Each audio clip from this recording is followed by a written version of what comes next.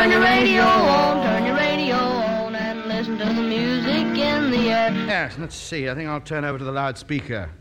River Radio. Hello? This is only a test. This radio station will remain on the air, day and night. Across the Thames Valley. Turn on the radio and let's have some music. Turn it all the way up. River. Turn it all the way up. Radio. Spread the word. Well, a very good afternoon to you. It's 1 o'clock. It's Thursday. You're listening to Uncorked with Brian and Kath. Yes. That was a funky start, Kath. I pressed a different button and I got a new intro. Oh, do you know what? I quite liked it. I haven't heard that one. I was thinking, when does it end? When does it end? How long is it? Oh, no, keep it in. I got all frisky for a minute. Anyway, it's wine. Uncorked. We're back. What are we talking about today? And look, Brian, the time. I know. Well, we have to confess, it's nothing to do with us. We have Sam, the technical wizard. We have a technical wizard today. In the so studio. We're on time. And that's why everything's working. Yes, they are. So, what are we talking about today? Well, you wanted to go off the beaten track. Yeah. And then from being off the beaten track, sort of skip back onto the main track. Yeah, I did. So we're doing Bordeaux. Well, I think it's good because, there's so many different bits of Bordeaux that you could almost say that some of those bits are off the beaten track. Well, yes, but we're going to take a top-line view today. Rather than diving into the obscure bits right. and just confusing everyone, we're going to take an aerial view. We're in a drone and we're going to look at Bordeaux from the top level. And then maybe next week, we'll meander a bit. Okay, well, that makes sense, doesn't it? Because you've got to understand the basics before you can meander a bit, I always say. Yeah, exactly. Okay, so we've got Bordeaux coming up, and they'll be doing the matching with the menu. We always do that. Yes. Crisps and more crisps, because that's where your heart lies. Crisps. What crisps go with a fine Bordeaux? The way to Brian's heart is, I'm afraid, a Monster Munch. Yeah, we have a healthy guest with us in here as well today, sitting in, and I don't know, your crisp obsession might be deemed to be not always in moderation and therefore not always healthy. That's it. Tell everybody about my things. But anyway, before that... you tell everybody every week. Yeah, that's true. Anybody who listens will know. Before that, we're going to dive in, aren't we? We are. And do you know what we're diving in on? Blending. We are. Dive in to River Radio.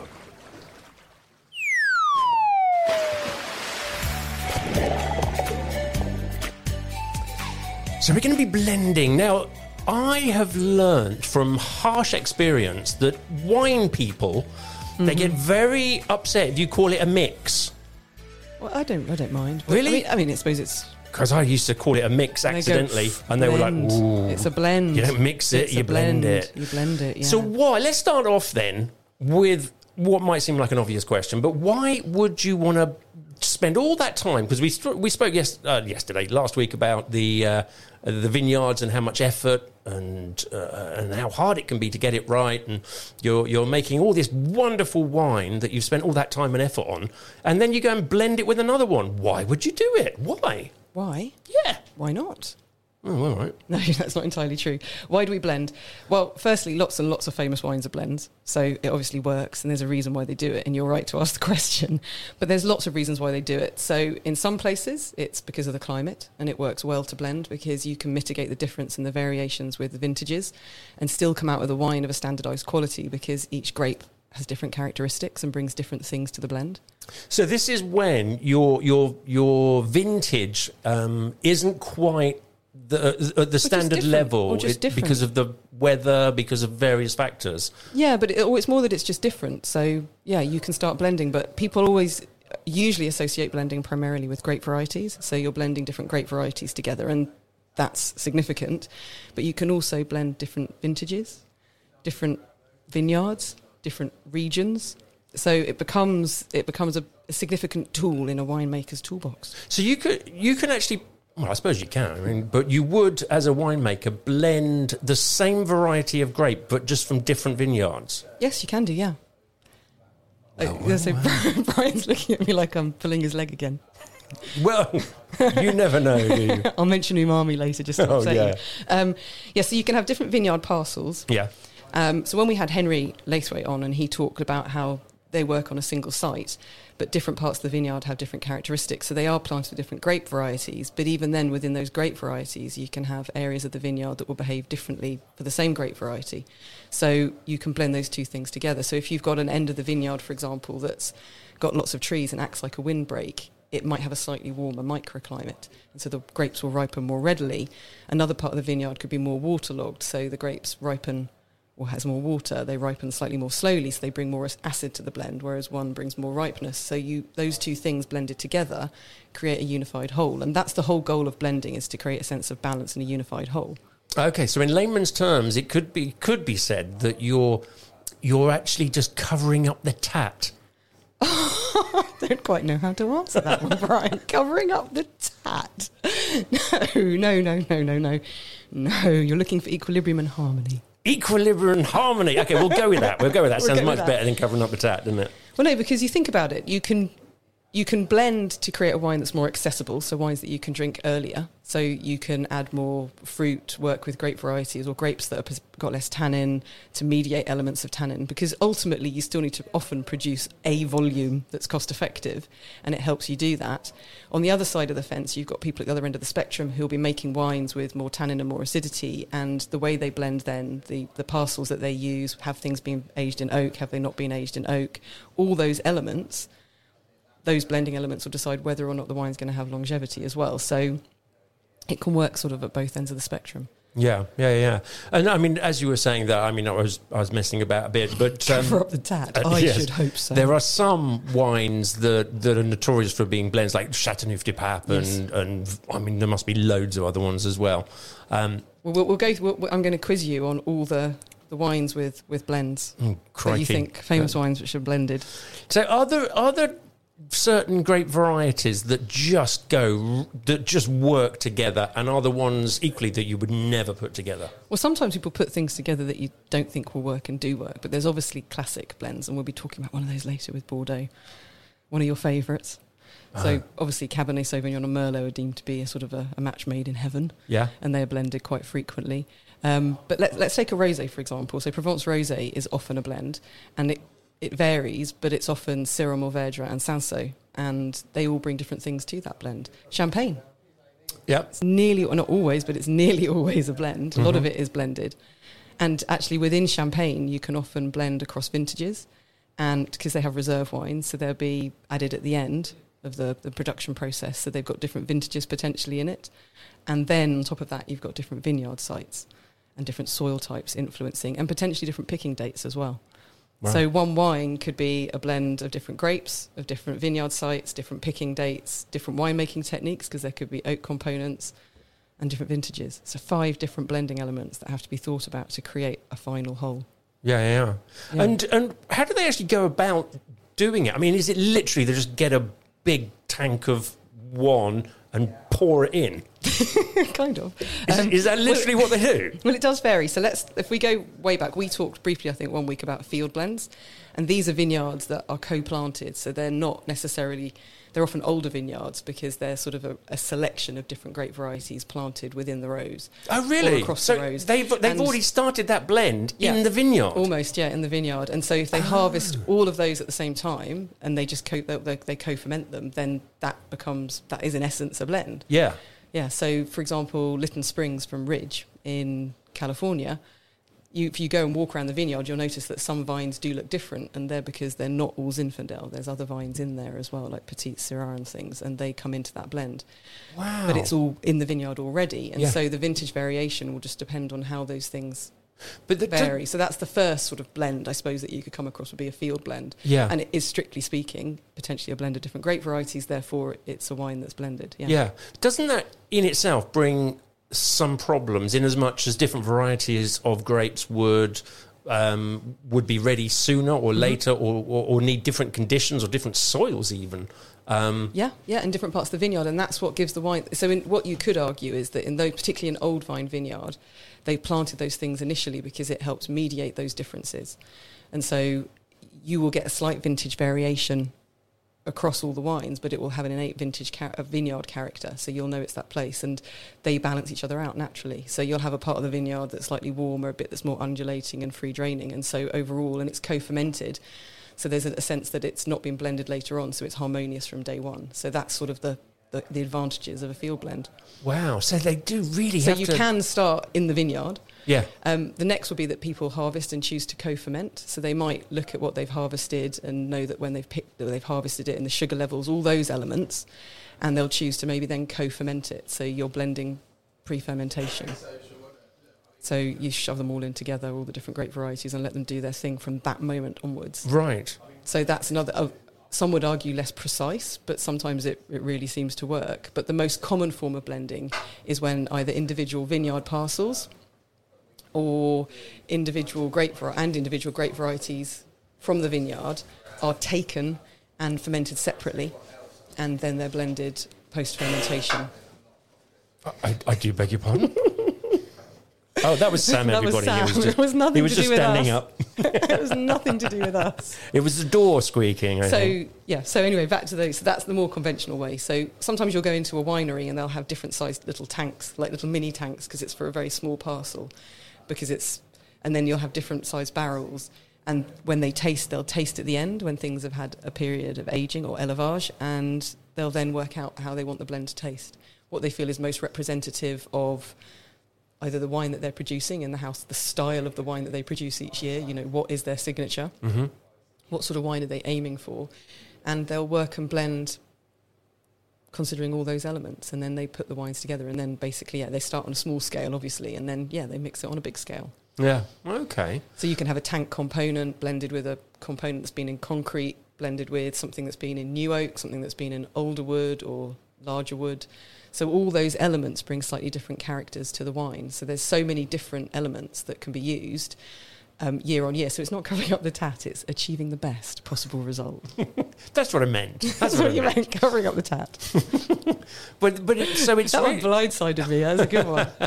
So it really is. It's quite a detailed and intricate sort of process to make, because if you are using something from a concrete container and then with steel, that is a real the subtleties there must be minute. It's a strange alchemy though, blending wine. So sometimes when you've got, say for example, you're making a Cab Merlot blend and you want it to be predominantly Merlot, you want something that's juicy and easy drinking, that isn't too high in tannins, but just needs a little bit more structure and definition because of the price point it's going to sit at, and you want it to work better with food, not just on its own. So the component that you add, say I'm going to add up the Cabernet Sauvignon a bit, and it can literally be a fraction of 1 or 2% more Cabernet in the blend, is the perfect combination. But if you put 5% in, which doesn't seem like too much, it's too much, and the wine becomes obviously tannic. So it's like a crazy alchemy sometimes as well.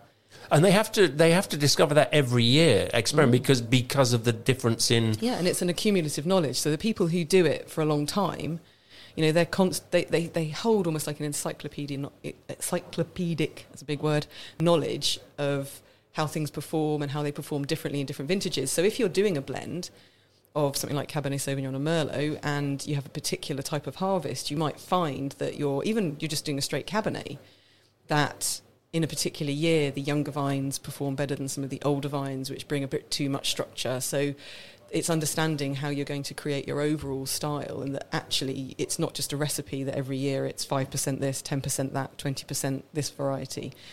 It's a real skill. And the people it's fascinating to do it. If you ever get the chance to do it, it's worth doing because it's a real learning curve. Because I don't think you'll ever walk away from a blending without having learnt something. Yeah. And having your mind slightly blown, because it's magician stuff. And going back to one of my earlier thoughts was, are there any that might be surprising but just really work, that surprised you as somebody who really knows their way around a vineyard? Yeah, recently we tasted a wine from Alsace, from one of the largest family-owned wineries in Alsace, and it was, I remember, a Gewürz and Riesling blend, and they're not normally put together. And you thought, is this going to work? And it really did. It was like sunshine in a glass, and they just got it right. Wow. So they're occasionally, because often those are separate varietals that from Alsace, you'll see them as single varietals. So you do come across blends that work, or someone puts a small percentage of Riesling into... a Syrah in Australia. Now, traditionally, occasionally from the Northern Rhone, the famous Syrahs there, they're deemed to be 100% Syrah. but they put a little bit, particularly in Cote Rose, they put a bit of Viognier in, and the argument was, it lifted it and made it more aromatic and lifted the aromas of the Syrah out. But a grower in Australia had put a small amount of Riesling in rather than Viognier, and it really worked. Wow. So, I have heard of Viognier being used just what is it, just like 5% or something, or even less? Small amount, yeah. Yeah. Wow. Yeah. So those sort of things work. But a famous example of a blend with lots is Krug. So Krug Champagne, so the non-vintage version of Krug, which is still a pretty penny, sort of one of the most famous Grand Marques. And the blend is obviously often a blend of different grapes, the key champagne grapes of Pinot Noir, Chardonnay, Meunier. And it's usually blended from 120 individual base wines sourced from various different vineyards.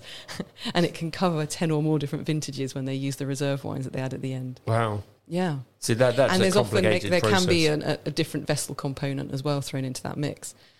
And then it has to, after they've done that initial blending, before they add the different vintages, which happens at the end, they have to do a secondary fermentation and then decide.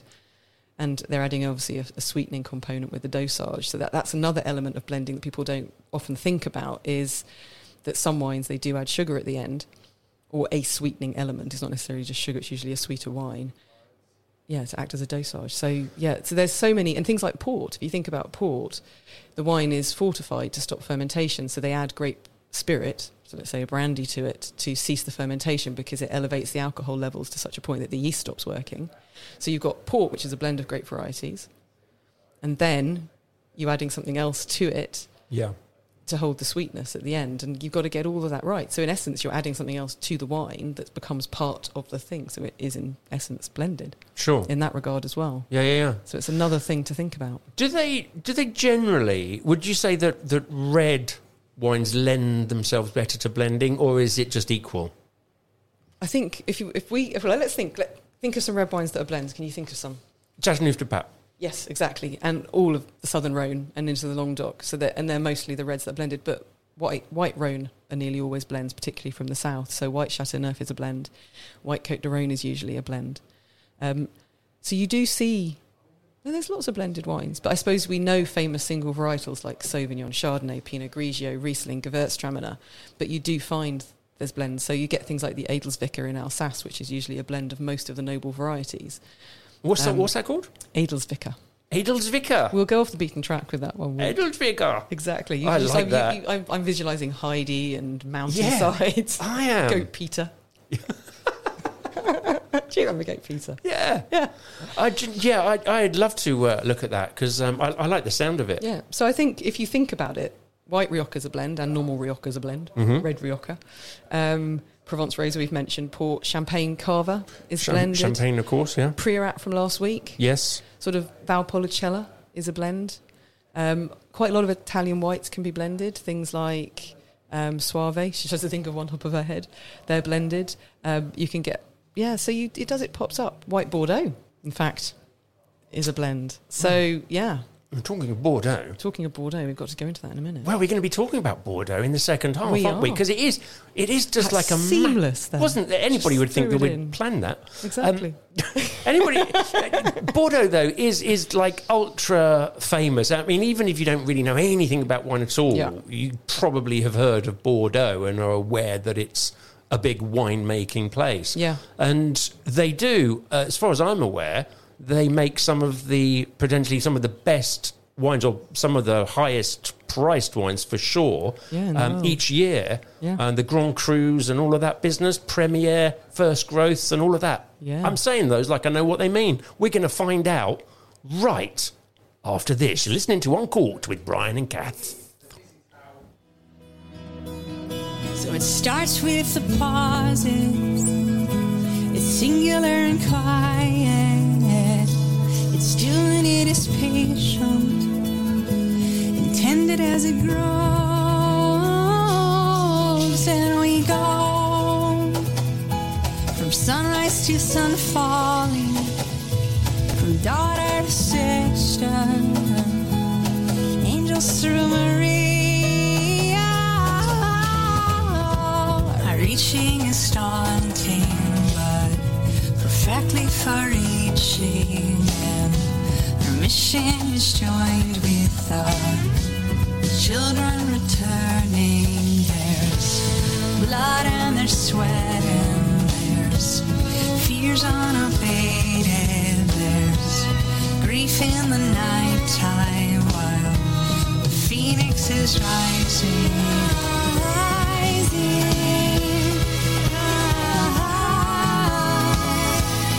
Leading me away. So it's the morning we're born into blending.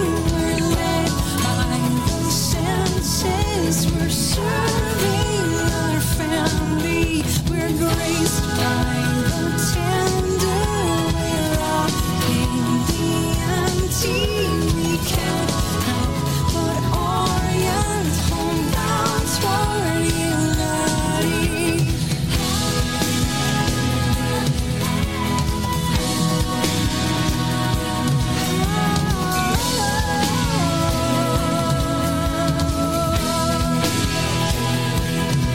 And this small section of the world, it calls me to my highest, to true collaboration.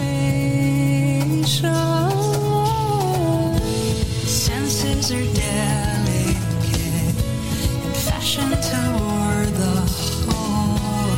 The tales are high, the vibes are high, the tales are tall. My specialty, I am carried by this champion. So this is the morning we're born into blending. We're led by the senses. We're serving our family, and these are our sisters, and this our specialty, and this our commitment to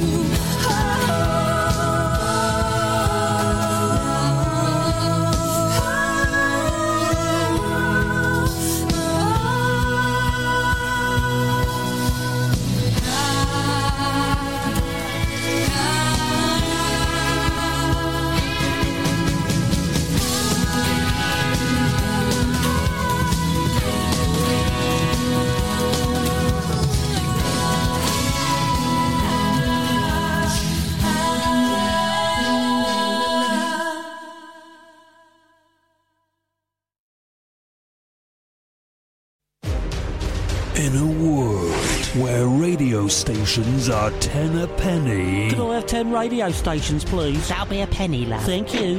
there is one radio station There can be only one. There can be only one. There can be only one. that stands out from the crowd. I want that one. All right. What is this thing?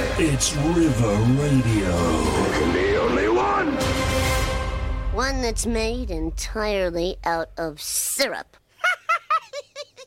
Welcome back. You are listening to Uncorked with Brian and Kath. We just heard Alanis Morissette with Morning. Yeah, you see, we were busy chatting. Sorry, apologies for the delay there, everyone. We were just nattering away here, happily talking about the fate in Cookham at the weekend, because that's how our life rolls. And you wouldn't have noticed because you weren't listening to the words of the song. No, the I didn't. chorus mentions blending. Oh, does it? Yeah, I was wondering. Not necessarily to do with wine, in fairness, but you know, the it's word there. was in there. The word was in there. You know, That's good enough enough for me. for us. Yeah. Yep, that'll Always, do. Yeah, That's a winner. As well as the next subject, we are off the beaten track, but on the beaten track. We've gone so far off it, we've and on. come back on it. Yeah, full circle. Yeah. It's a warm day. Yes, go on. It's midsummer.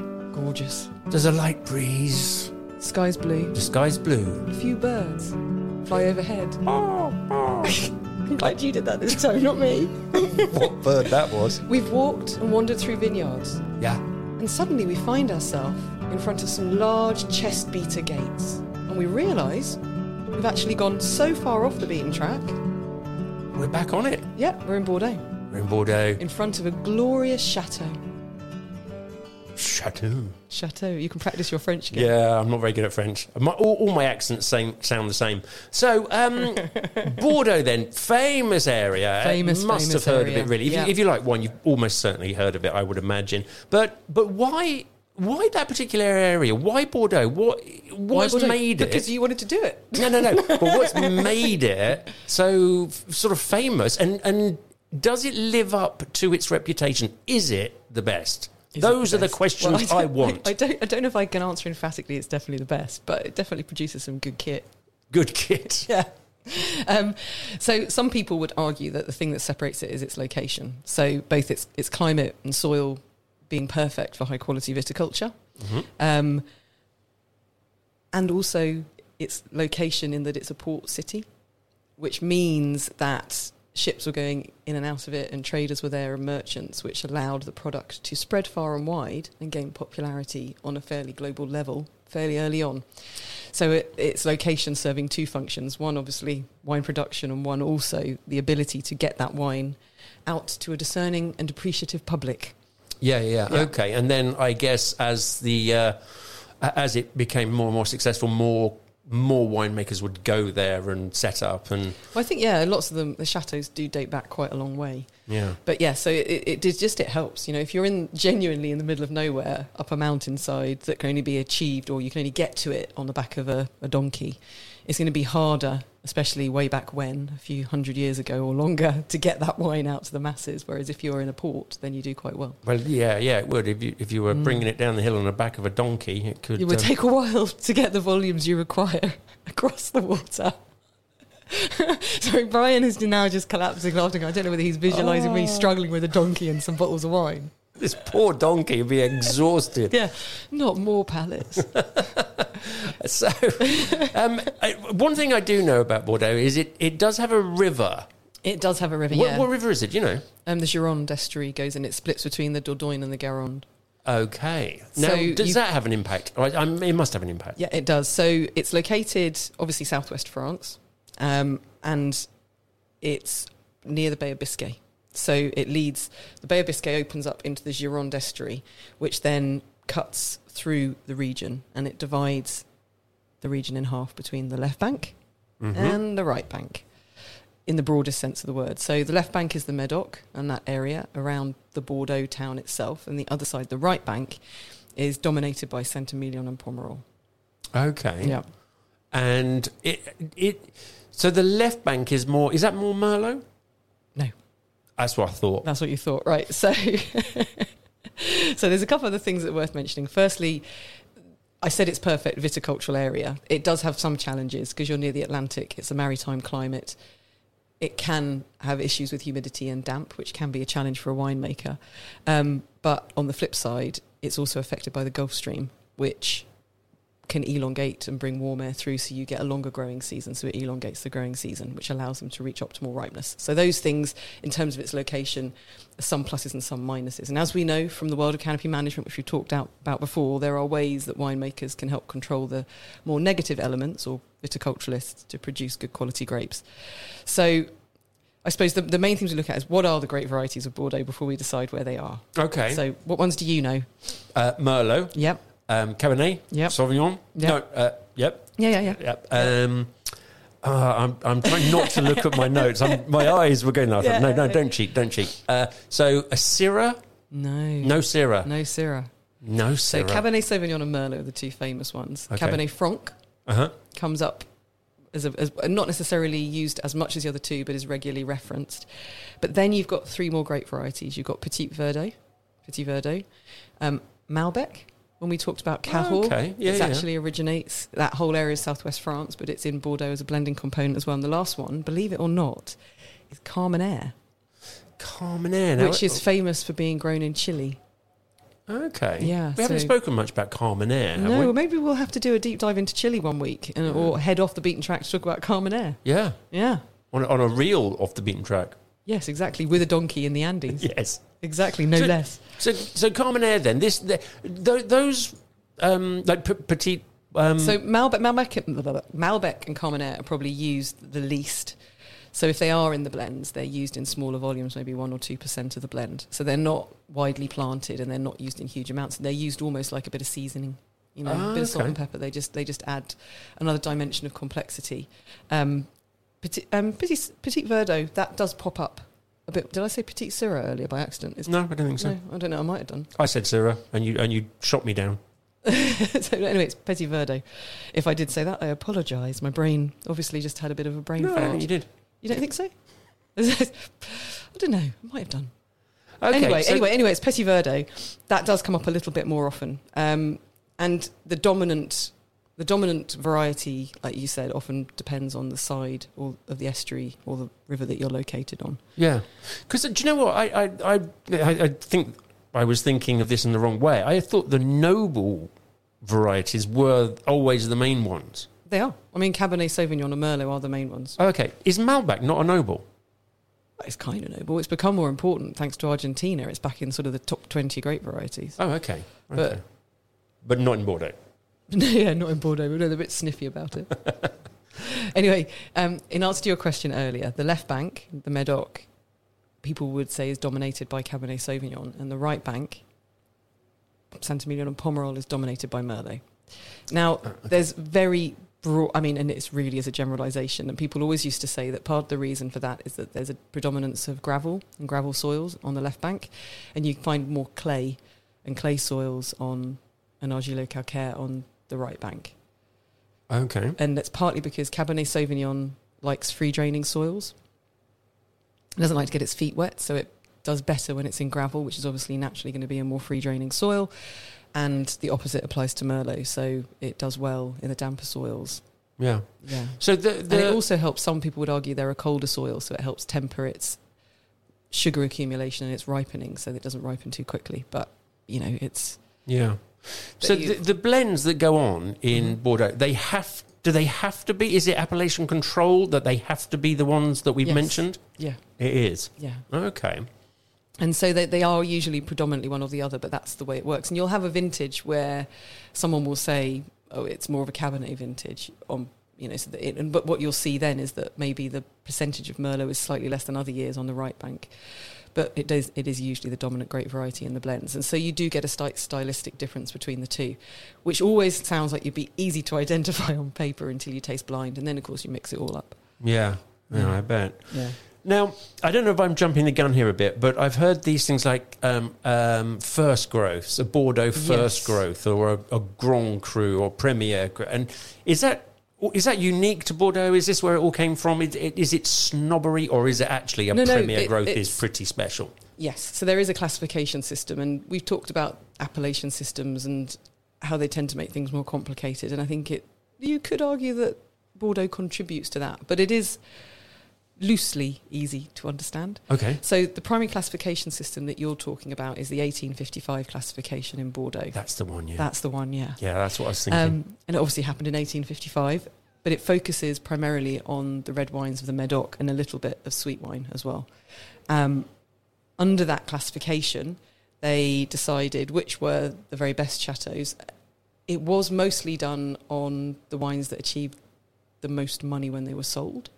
But in fairness, people, for the most part, pay more for things that are better. Yeah. And so there was a degree of correlation there. So it was put in place, and there were initially only 4 first growths. In 1973, Mouton Rothschild joined the fold.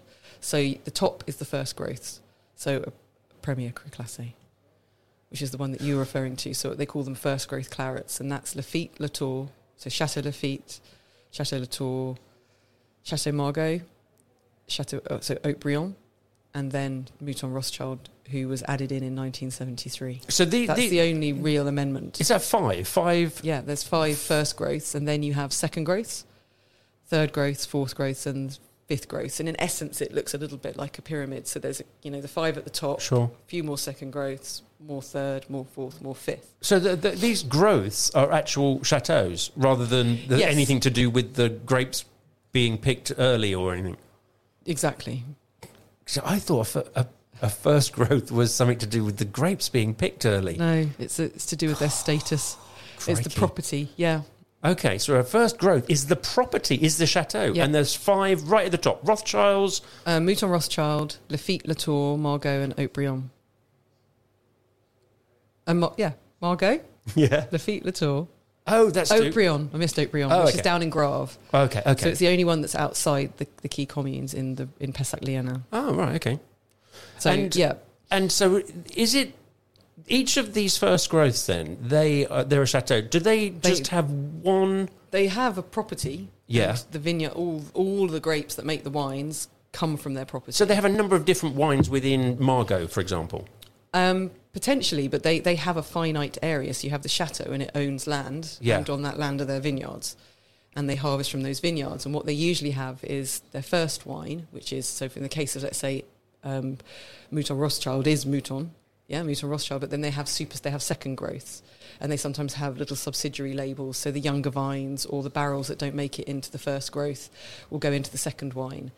And so, and it's usually a little bit cheaper. And then, they have, I guess like it's a bit like a diffusion range. So like Versace having a diffusion range that's more affordable. Than the couture. Okay. If that makes sense. Yeah. And so this is a Premier... That's a first growth. First growth, yeah. What's a Premier Cru then? Oh, we've got to go to Burgundy to talk about Premier Cru. Oh, that's a completely different area. They are Premier Cru Classé. They are first growth, so if you're putting it into French, but they're classified first growth. But a Premier Cru vineyard, they don't have those in Bordeaux. It's based on the property and the property's position in the hierarchy of classification. Oh, it does get complicated, doesn't I it? know. Crikey. I know. Just make wait. some plonk. Come on. Are you ready for this? Yeah, go on. So in 1955, the official classification for Saint-Emilion was created. And this, in theory, is updated every 10 years. So they decided rather than having one that was set in stone, they were going to update it every 10 years. I mean, let's have a row every 10 years, basically. Because you can imagine, Yeah, we like that. I think the last one it was done was around 2006. Okay. So maybe not every 10 years. In 1959... the classification of Grave was set up or finalised, although it was initially classified in 53. They revised it in 59, and that's more or less stayed the same. You then have the Cru Bourgeois, who sit below the fifth, you would say, broadly speaking, in the pyramid, below the fifth growths on the left bank in Medoc. But this began as an unofficial classification. I mean, this is the most complicated thing ever, but became something that could enjoy official status. It was last updated in 2003, but there were various legal turns as things happen, and the classification was annulled in 2007, like a dodgy marriage. And then a plan was put in place to revive it, but it was still annulled. So 78 producers took legal action against the 2003 classification, which partly caused the annulment. And in September 2010, a new list of Cru Bourgeois was unveiled, but it's no longer recognised as a classification. I was like, okay, well, that's really clear. Thanks for making that helpful and easy to understand. Wow. No wonder people get confused. And then the last one is Cru Artisan, which you don't see all that often. But then on the right bank in Saint-Emilion and Pomerol... it's not different over there. Of course it is. Oh. Why make it easy? So we said two major appellations, Saint-Emilion and Pomerol. That we can grasp. The former, so Pomerol, it has no official classification system. It's sort of unspoken. Who are the top chateaux? Le Pan, Petrus, basically. Okay. Yeah. Via Chateau Certain and a few others that maybe they just charge more money for their wines and they sort of sit at the top of the tree, but it's not an official hierarchy as such. But in Saint-Emilion, the very top level is Premier Grand Cru Classé, and you've got Premier Grand Cru Classé A, Category A, which is the best, and Category B, which are almost the best. And then below that, you'll have wines that just say Saint-Emilion Grand Cru Classé, so they miss the Premier out. They're a notch down. And then finally, Saint-Emilion Grand Cru, which there are many of, and definitely not the same as Premier Grand Cru Classé. Okay. I mean, yeah. Yeah, I mean, that's pretty complex, isn't it? And you've got to know. They're not making it easy for you. No, because you could go in and see one of the, what was the bottom one? Grand Cru. Just a Grand Cru. Yeah, and I would got look at that. Saint-Emilion Grand Cru, and you'll be like... and I'd be like, wow, I've got a Grand Cru. But actually, it's very different. Very different from... Generally speaking, as a rule of thumb, the price tag will help you differentiate where they're located. Yeah. On that sort of hierarchy scale. Yeah, but you could get some unscrupulous... Yeah. I'm thinking I could make a few quid down the meat market with that. Oh, I know, exactly. You've got to find... That's why you need an honest wine merchant. You do. Thankfully, there is one there. There is one there. me. But yeah, so it isn't necessarily that easy to understand. And the other thing that's even harder is that they don't list... Well, in Saint-Emilion, it will say whether it's Grand Cru, a Premier Grand Cru Classé, or a Grand Cru Classé. But on the left bank, they don't. So I think you had a very nice bottle of wine for your birthday, but it didn't tell you on the label that it was a 5th growth, did it? Was that a 5th growth? That was a 5th growth. Wasn't. It was. Crikey. Yeah. Cost a few bob as well, I'll tell you. Yeah, exactly. It was my birthday, though. Exactly. You're allowed to treat on your birthday. But So- that's why it's so tricky, because you don't, unless you know the properties, then it's almost impossible to know exactly, where they sit in the hierarchy without, thank God for Google in that regard. So if you are looking then at getting a bottle of First Growth, Yeah. or a Premier Cru First Growth thing, whatever. Premier Grand Cru Classé. Yes, one of those. You need the Classé on the end. Classé, and yes. the Premier Grand. What sort of bunts are you looking at? That's a very good question. I don't buy them, so I couldn't take this off my head. Enough. More than your birthday bottle. So what? I mean, are we talking not that champagne that we spoke about a couple of months ago? No. But you do. But the difficult thing is, you often hear of people spending loads of money in restaurants and things. Yeah. That person who had a receipt and they spent 40 grand on wine or something, and those are restaurant prices and rare wines. So Sure, it makes it harder. But just as a really rough thing, a Grand Cru. Are we looking at 1,000? Are we looking at 500? Probably anywhere between that, depending on the around vintage. that sort of area. area. Because that's when vintage does come in, Right. particularly at that end. Does a vintage have the reputation to command a higher or lower price tag? And Yeah. that's where it becomes. So that's a lot of money for a bottle of wine, Yeah. either end of that scale. Yeah. That estimate there. Yeah. I mean, is it worth just buying a glass just to try it? I mean, how much was a glass be? Right, yeah, exactly, because you're in a restaurant, it tends to cost more. But the benefit then is you're not buying the whole bottle, and if they've got it under Coravan, you can at least try it and see, is it worth more? Do you know what? If anybody's got a Grand Cru out there, a Premier Grand Cru Classé, who wants us to give a real honest opinion on it, contact us here at Brian. Yeah, we're very happy to taste. At river.radio. Bring in some crisps and we'll let you know if it works. Can you imagine that? The thing is, you have them occasionally. When I worked with Bordeaux, used to be involved buying on Premier, feels like another lifetime ago. You'd get to taste these amazing wines, but usually unfinished from barrel in the early, at 9 o'clock in the morning, which you find yourself thinking that's the only way I ever taste these wines. Wow. But they also have a huge amount of longevity, so you are buying wines for cellaring very often as well, because they're made to be kept. Right.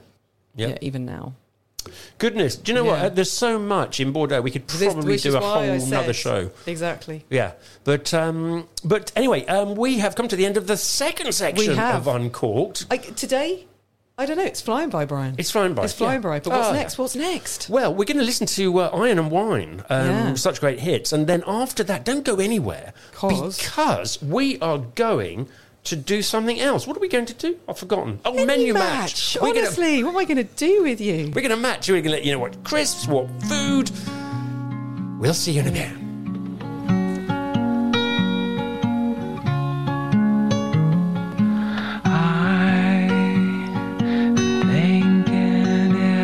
Sign that the freckles in our eyes are mirror images, and when we kiss they're perfectly aligned. And I have to speculate that God himself did make us into corresponding shapes like puzzle pieces from the clay. And true, it may seem like a stretch, but it's thoughts like this that catch my troubled head when you're away, when I am missing you to death. When you are out there on the road for several weeks of shows, and when you scan the radio, oh, I hope this song will guide you home. They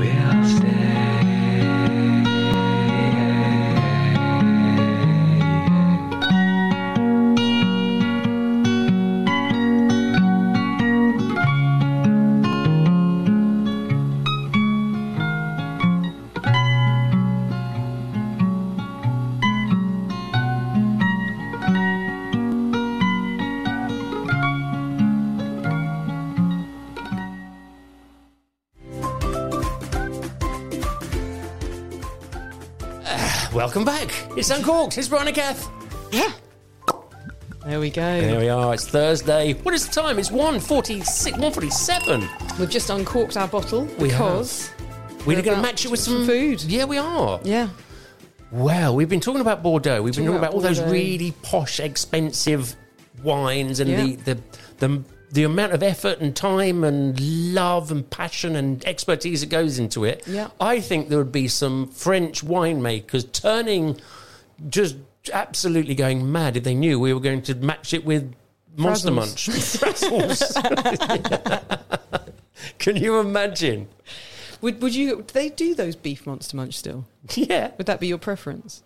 You wouldn't do pickled onion, would you, with her? Oh, when were you the Gewürztraminer? Yeah, but not with her. No, not with the Bordeaux. No, goodness, I've got a bit of class. So what would your... Let's just do it now. What would Right. your crisp choice be for your Bordeaux? Well, I'm thinking, the type, the Cabernet Sauvignons Yeah. and the Merlots and the ones I haven't heard of, the Carmenere. Yeah, that one. I'm thinking that's got a bit of body to it. It's got a bit of Bit of richness, bit of weight. bit of weight Bit of to structure. it. And I think something's going to have to sort of stand up Yeah. for itself with that. I don't think ready salted is going to cut the mustard. So what are you going to go with? Cheese and onion is always an easy one because it's got cheese in Cheese, it. yeah. So what's it?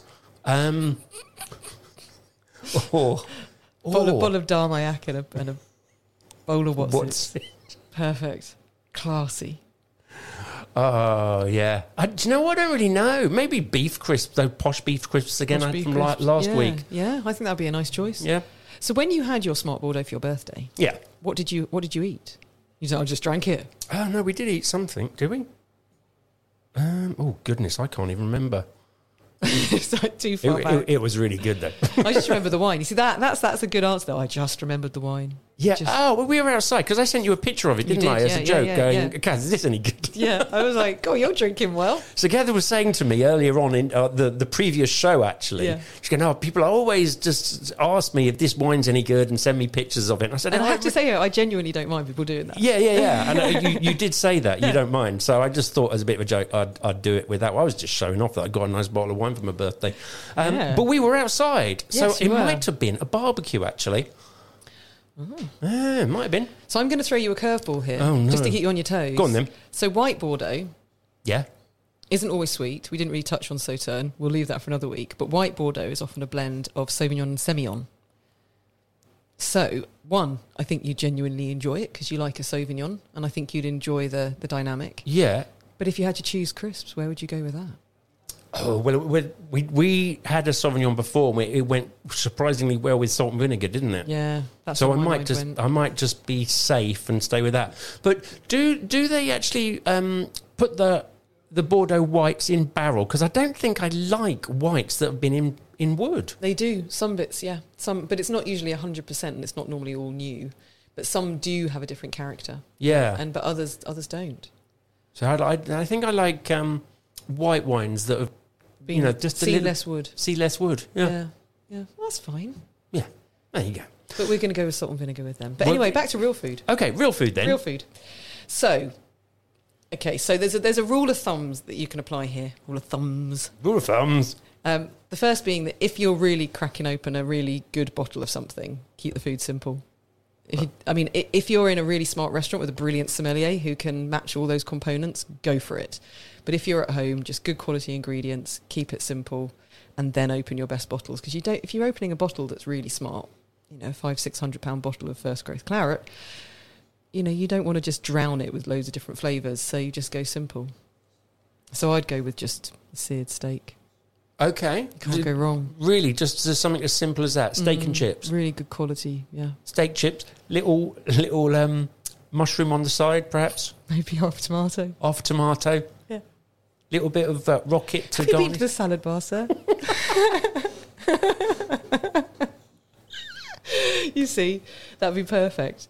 But actually, I'm just thinking, is something like a beef bourguignon? Mm-hmm. Is that too... No, that would work, wouldn't it? Yeah, although bourguignon implies Burgundy, and it works well with Burgundy. But yes, it would work. So it's the younger wines particularly. So if you've got a young Saint-Emilion or a young Pomerol or even a young Medoc from anywhere in the Medoc, that will work nicely with any kind of beef or lamb stew, those kind of things. Yeah. They work well with that. So younger wines and more tannin and those hearty dishes work really well. Okay, and what about for the vegetarians? What would you go with that? You wouldn't go corn sausage. Well, I mean, you could. You can have a corn sausage if you want. Yeah, but would it work?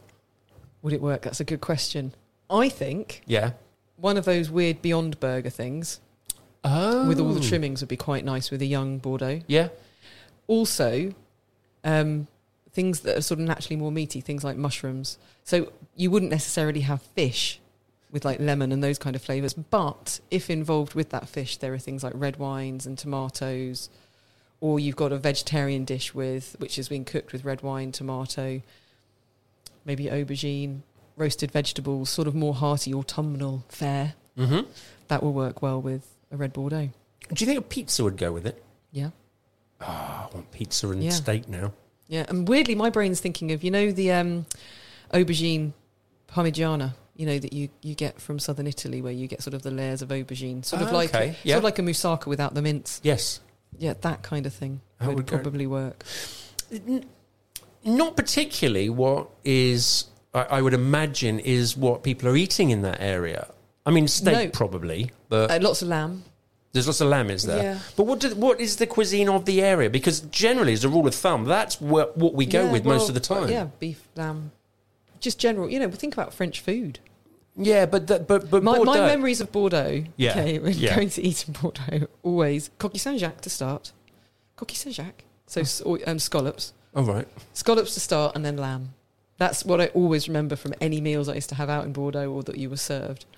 Okay, because I was going to say, you said it was, it's a port, really. It's on the Bay of Biscay, so the Atlantic side there. Yeah. Which is why I mentioned the fish, but having fish with that doesn't more necessarily. And actually restaurants where they just do meat and sort of chips cooked in things like duck fat. If you're an omnivore, it's pretty good fare. If you're vegan or vegetarian, it's a more challenging place to visit. Well, I think France in general is pretty difficult for a vegan. I mean, they do eat pretty much anything. Yeah. I recall a meal. Yeah. Oh gosh, I'm going through the trauma again. We were there at Mardi Gras, so Shrove Tuesday, and it basically was the whole pig. Have I mentioned this before to you? I don't think so. Yeah. So the meal, it felt like numerous courses, and it was the whole pig. Are you saying you started off at the nose and sort of ate the brain and then went? Well, it felt like that, yeah. So you basically ate bits of the whole pig. The main part, which was obviously sort of like a roast suckling pig with Pomerol that day, actually was delicious. Mm. Yeah, but it was some of the other bits. There were some challenging things in there. Some of the other bits that they usually put in the sausages, so you don't know. Yeah. Yeah. I'm lost for words now. I should never have mentioned it because I'm reliving the trauma. Normally we finish this and I'm starving hungry. I have definitely nipped that in the bud. Yes. Yeah. Sausage casserole and a nice Bordeaux wine. Exactly. A saucisson. Yeah. What's the French sausage? Well, which way do you want to go? Do you want to go towards an andouillette, which is sort of innards, or do you want to go towards a Toulouse sausage, which is more sort of... Toulouse, I think. Yeah, I'll go that way. Then. Yeah, definitely. Yeah. So, okay, you could do a bit of that, couldn't you? Yeah, exactly. All right. And, of course, as always, it's going to be cheese. I think, any cheese you like. So things like Sauterne, which is the sweet, and white Bordeaux work brilliantly with cheese, so don't forget them. But for red Bordeaux, most cheeses. So I like it with not too strong, harder cheeses, because I don't want it to be overpowering, and the tannins can sometimes overpower. But if not, I tend to avoid... I don't have as much red Bordeaux with cheese as I would choose to have. Okay. White. When you do that, again, if you're having a nice one, are you just keeping your cheeses pretty simple? And the crackers as well? Yeah. Because you can get fancy crackers with all sorts of... Yeah, I'd go simple or just go with a good quality bread. Yeah. Oh, okay. Yeah. Fine with good classic baguette. It's not going to hurt, is it? No. Baguette and a bit of... cheese, bowl of Wotsits, bag of Wotsits on the side. bottle of Bordeaux. Sorted. Yeah, there you go. That's your evening sorted out. There we go. It's You ahead are of you. listening to Uncorked, full of helpful tips and advice on how to enjoy your... What's it in Bordeaux? Yeah. That's my takeaway from today. Your £1,000 Premier Cru Classic First Growth from Bordeaux and a bag of Watsits. Perfect. Any more advice? You can just email Brian at river.radio. I'm glad that you're taking that one. And next week, we're going to veer a bit more off the beaten track again, and we will look at the Bordeaux satellites, because we didn't touch on them today. And actually, if you want really great value from Bordeaux, that's where you head. Because you were saying earlier on that a lot of the time it's like just what's fashionable. And not that they're not making great and what's wine, famous. but what's famous. Yeah. They're making great wine, but you're paying top notch for it. And you often find that those winemakers own smaller properties elsewhere. So, we'll look at those next week maybe. And we're also going to look at Semillon, because we didn't talk about the whites so much. And Semillon as a white grape variety tends to get forgotten a bit. Okay. So we're going to talk about Semillon. All right then. Well, I look forward to that. Because, I do enjoy wine. So I'm looking forward to that. Now, don't go anywhere, because on River Radio, we got loads of stuff coming up over the weekend. And in nearly the weekend. It's nearly weekend. Yay. Don't forget, this evening, you can listen to... I can hear myself. Oh, that's it. I've got the app on. That's why. I can hear myself. Do you sound like... That was weird. I can hear another voice of myself. It's just the voices in my head. It happens all the time. Ask Annabelle tonight at 7 o'clock. Your sex and relationship questions, answers. She's absolutely brilliant. So do listen to that. And then deepest, darkest desires and questions all answered. Oh, yes. Tomorrow, the Morning Brew, 7 till 9. And then we have got Lars with What's On When at 11 o'clock. And then, what else have we got? Paul the Other One. Well, hey, tomorrow. How could you forget 6 till 7 o'clock, the comedy show. To see you into Saturday. I say comedy. It's just a load of nonsense, but and I tell you that's what, because I'm involved in it. That will match well with a glass of Bordeaux. It will indeed. It will indeed. Now, don't forget, you can go to our app, River. What is Rap it? App. Go to the app. You can play us on the app, on Alexa, on mobile, and the web. Yeah, and don't forget, you can listen again, and you can listen to us on podcast on your favourite podcast supplier. That's it from us. We'll see you next week for more Uncorked and Crisps with Brian and Kath. See you then. Have a great week. Where radio stations are 10 a penny. Can I have 10 radio stations, please? That'll be a penny, love. Thank you. There is one radio station. There can be only one. There can be only one. There can be only one. That stands out from the crowd. I want that one. All right. What is this thing? It's River Radio.